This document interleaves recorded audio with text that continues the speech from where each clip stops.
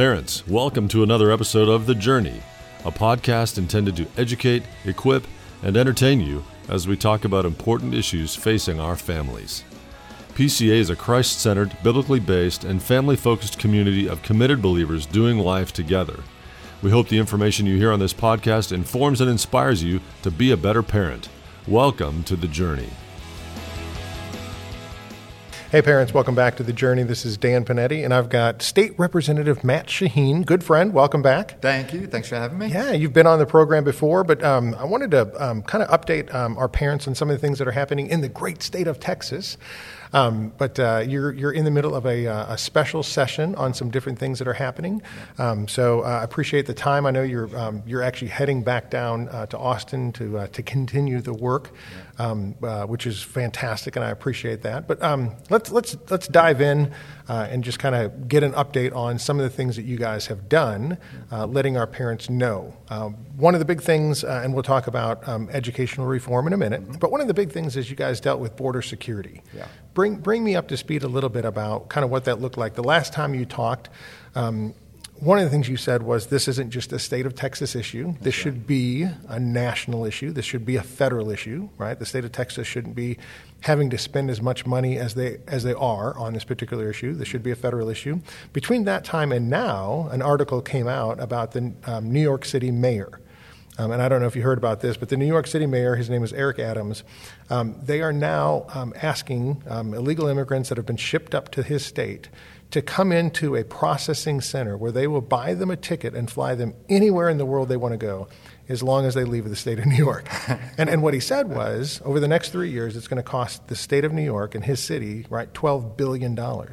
And this is something you've been saying, right, and Texas and Arizona and New Mexico have been saying, is this is not just a border state issue. The rest of the country needs to know about, right, the immigration influx and how much it's costing, right, our taxpayers and is really taking away from, right, the citizens and the money that's supposed to be used for, right, people who are already here. So speak to what you guys did with the border security. Yeah, I mean, it's interesting that $12 billion is causing him pain. We've allocated already $13.5 billion. We're doing things like deploying troops down to the border. We're actually building parts of the wall. And yes, we have now deported over 60,000 illegal immigrants to cities like New York that have claimed to be sanctuary cities and have said they are open to all, and so we've sent them.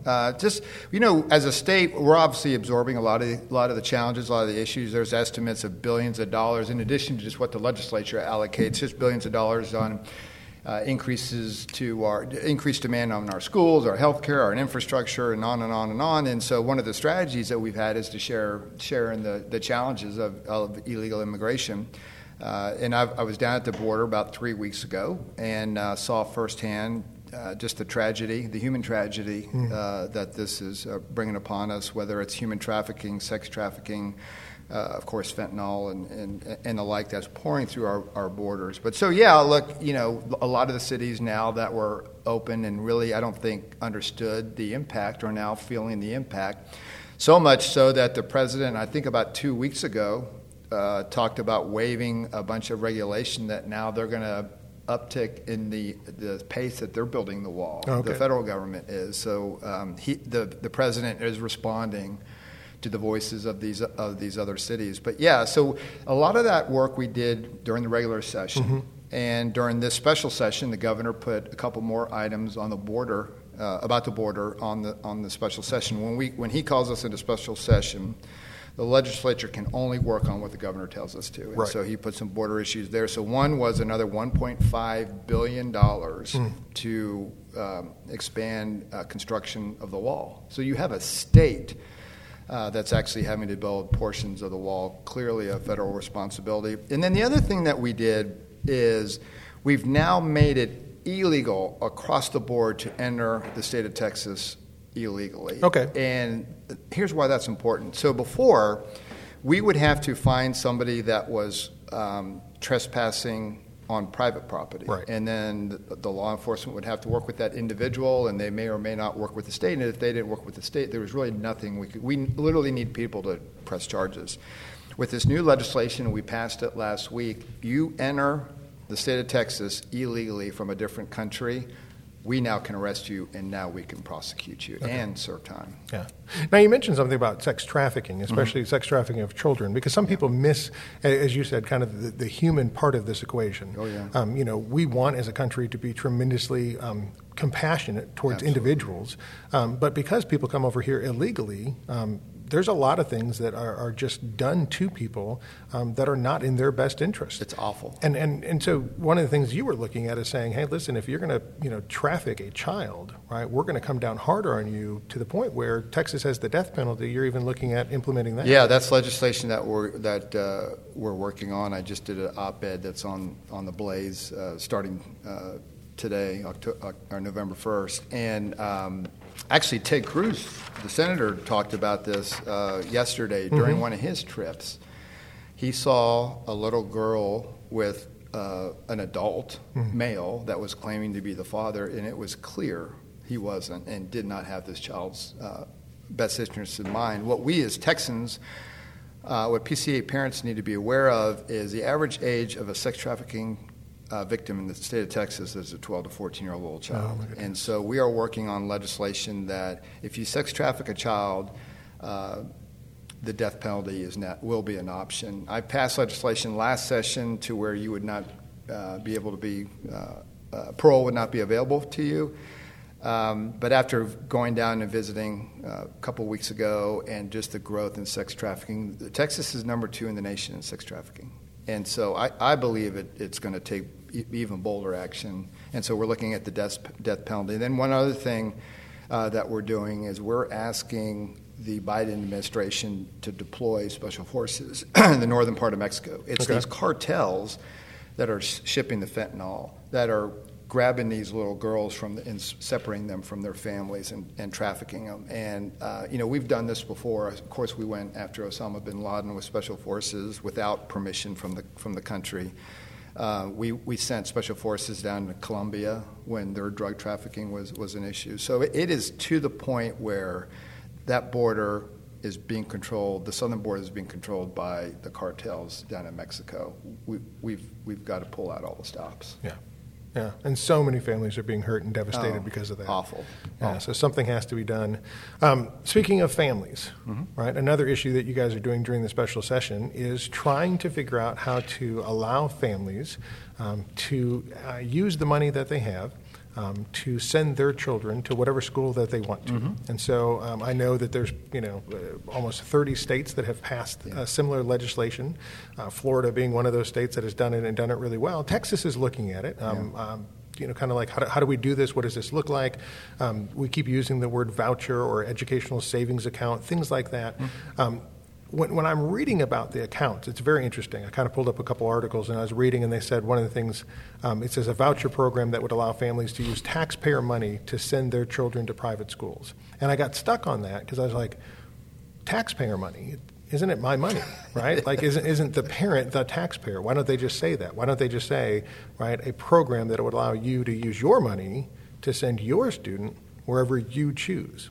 Right, and that's one of the things that I think people get a hold up on is you're not looking to take other people's money to send somebody, right? You're looking to allow the families to use their own money to make the choice of sending their student to whatever school that they want, right? Yeah, so where are you guys on all that? It is odd. You talk about the 30 other states that have passed some form of school choice, and here's Texas, this conservative bastion that hasn't. Yeah. And it's an oddity. The challenge we've always had is our rural Republicans, for the most part, has some hesitancies as far as school choice. So we tried all during regular session to pass something. I had filed legislation. Others had filed legislation. We actually had hearings on school choice, which we hadn't done before, but couldn't get it across the goal line. And the governor is adamant, and I really appreciate his leadership on this, that we've got to. This is so important for the children of the state of Texas. We have lost so much intellectual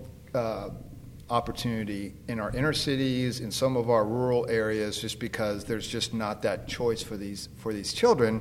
And at the end of the day, mom and dad love that child more than anybody else, and they're going to do whatever it takes to get that child the best opportunity. And of course, we all know a solid education is a big chunk of your future opportunities. So the governor, rightfully so, is not only put school choice on this special session, but he's been very clear that he will call us back again if we don't have school choice passed this session. We have till November 7th for this special session, so my pretty educated guess is he will call us back for a fourth special session, and he will put school choice on the call. And there's been a constant negotiation going on over in the House. The Senate is able to pass something a lot easier in the House. The House really is the challenge when it comes to our rural members. Yeah. And so there's ongoing discussions with our rural members about school choice and the importance of it and trying to get them on board. So it's a moving target as far as like even what the legislation is and what it's made up of. And you're exactly right. It's really focused on ESAs, these educational savings accounts right now. And so it's a pretty good guess that the governor's going to call us back for a fourth special session, and this is going to be the focus. I think what I've heard is some people have a problem because it seems like anything that helps parents make particular choices, right, seems like it's an anti-public school initiative, which is false. It's really not. One, the accountability for public schools. If people are choosing something other than where you are, it's an accountability aspect of saying, well, improve where you are. Yeah. But the thing for me always comes down to, right, we want parents to have the choice. Right? If they want to choose something even lesser, or if they just want to choose something different, right? We need to support the parents in the choice that they made. As you said, right, the education of my child is tremendously important, but right, we're a Christian school.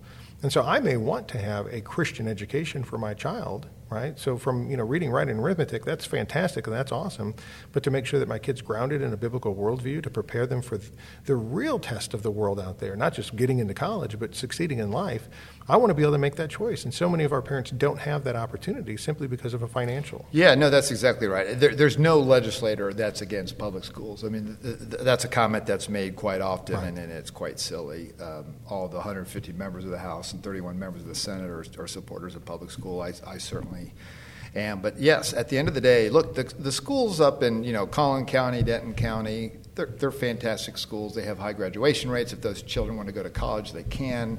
But look, we have a significant area, like in the southern part of Texas, our urban areas, where, look, some of those schools don't cut it. And it's not fair to force a child, because they're in this particular zip code, to go to a poor-performing school. And quite frankly, if that mom's willing to get up at the crack of dawn and drive their child 45 minutes to go to a better school, well, darn it, we should give them that opportunity. Now, I will tell you, there are children in my district who send their children to school in Fort Worth every day because they want that experience for the child. They send them to Catholic schools. I was meeting with some of the members of the Catholic Church this week down in Austin. And so those moms and dads are going to do whatever they can to make that child successful. And we, quite frankly, are getting in the way. Yeah. And so we're adamant on working on this and get something across the goal line so that we can give the best opportunity for Texas children. Yeah. Now, one of the things that you're not getting in the way of is giving Texans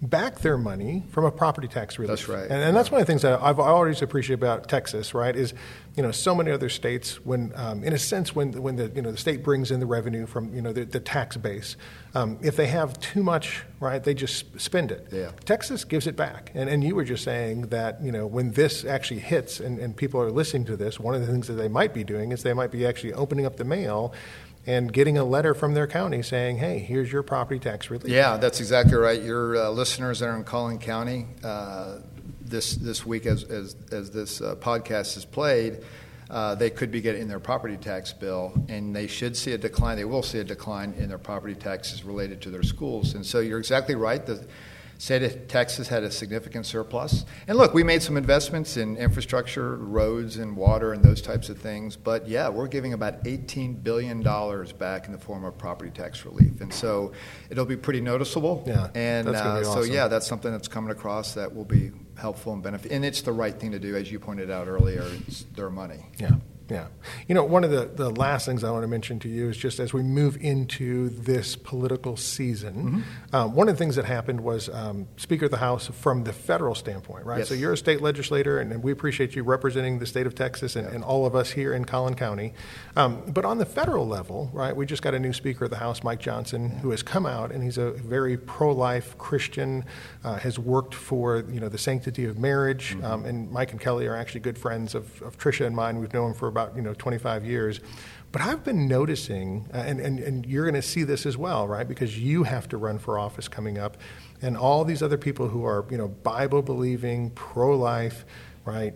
Individuals, right? There is a huge backlash against Mike Johnson, and I'm paying attention to this kind of from an interesting standpoint of just how they're attacking him, right, for his particular belief system, right? And it's just kind of an interesting thing, right? You see this as well when you put yourself out there as a Christian, right, as a pro-life individual, right, that a lot of that attack, right, comes at you personally for your particular belief system, where if somebody else tried to do that against somebody else's belief system, you could never do that, right? You could never attack another person's religious beliefs, but it's okay to attack a person who's a Christian. So just kind of a thought or comment on that? Yeah, I mean, I think it's fantastic, obviously.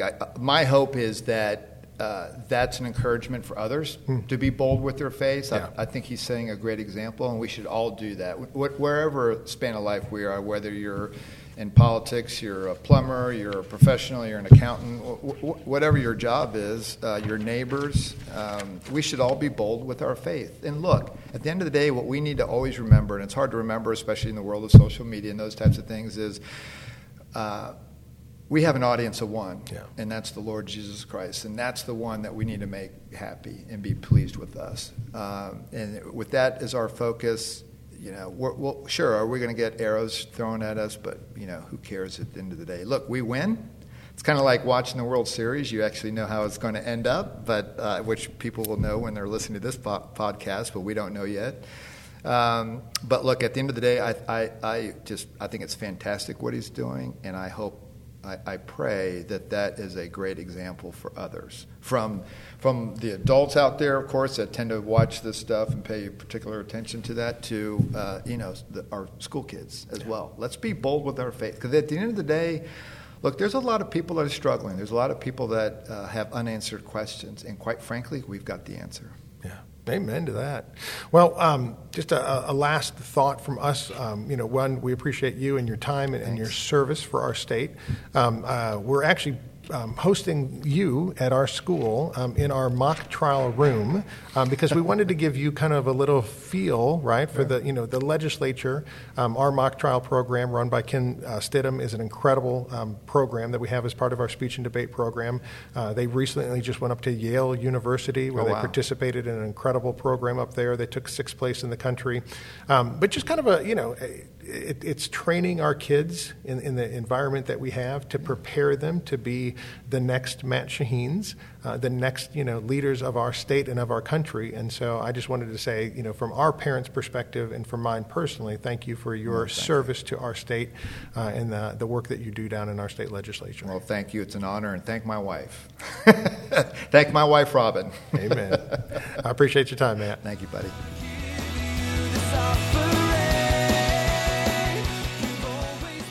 Thank you for investing the time to listen to this episode of The Journey. Please take a minute to share with friends and family who will also benefit from this valuable resource. And don't forget to rate and review this podcast on your favorite podcast app. It is truly our blessing and honor to walk with you on The Journey.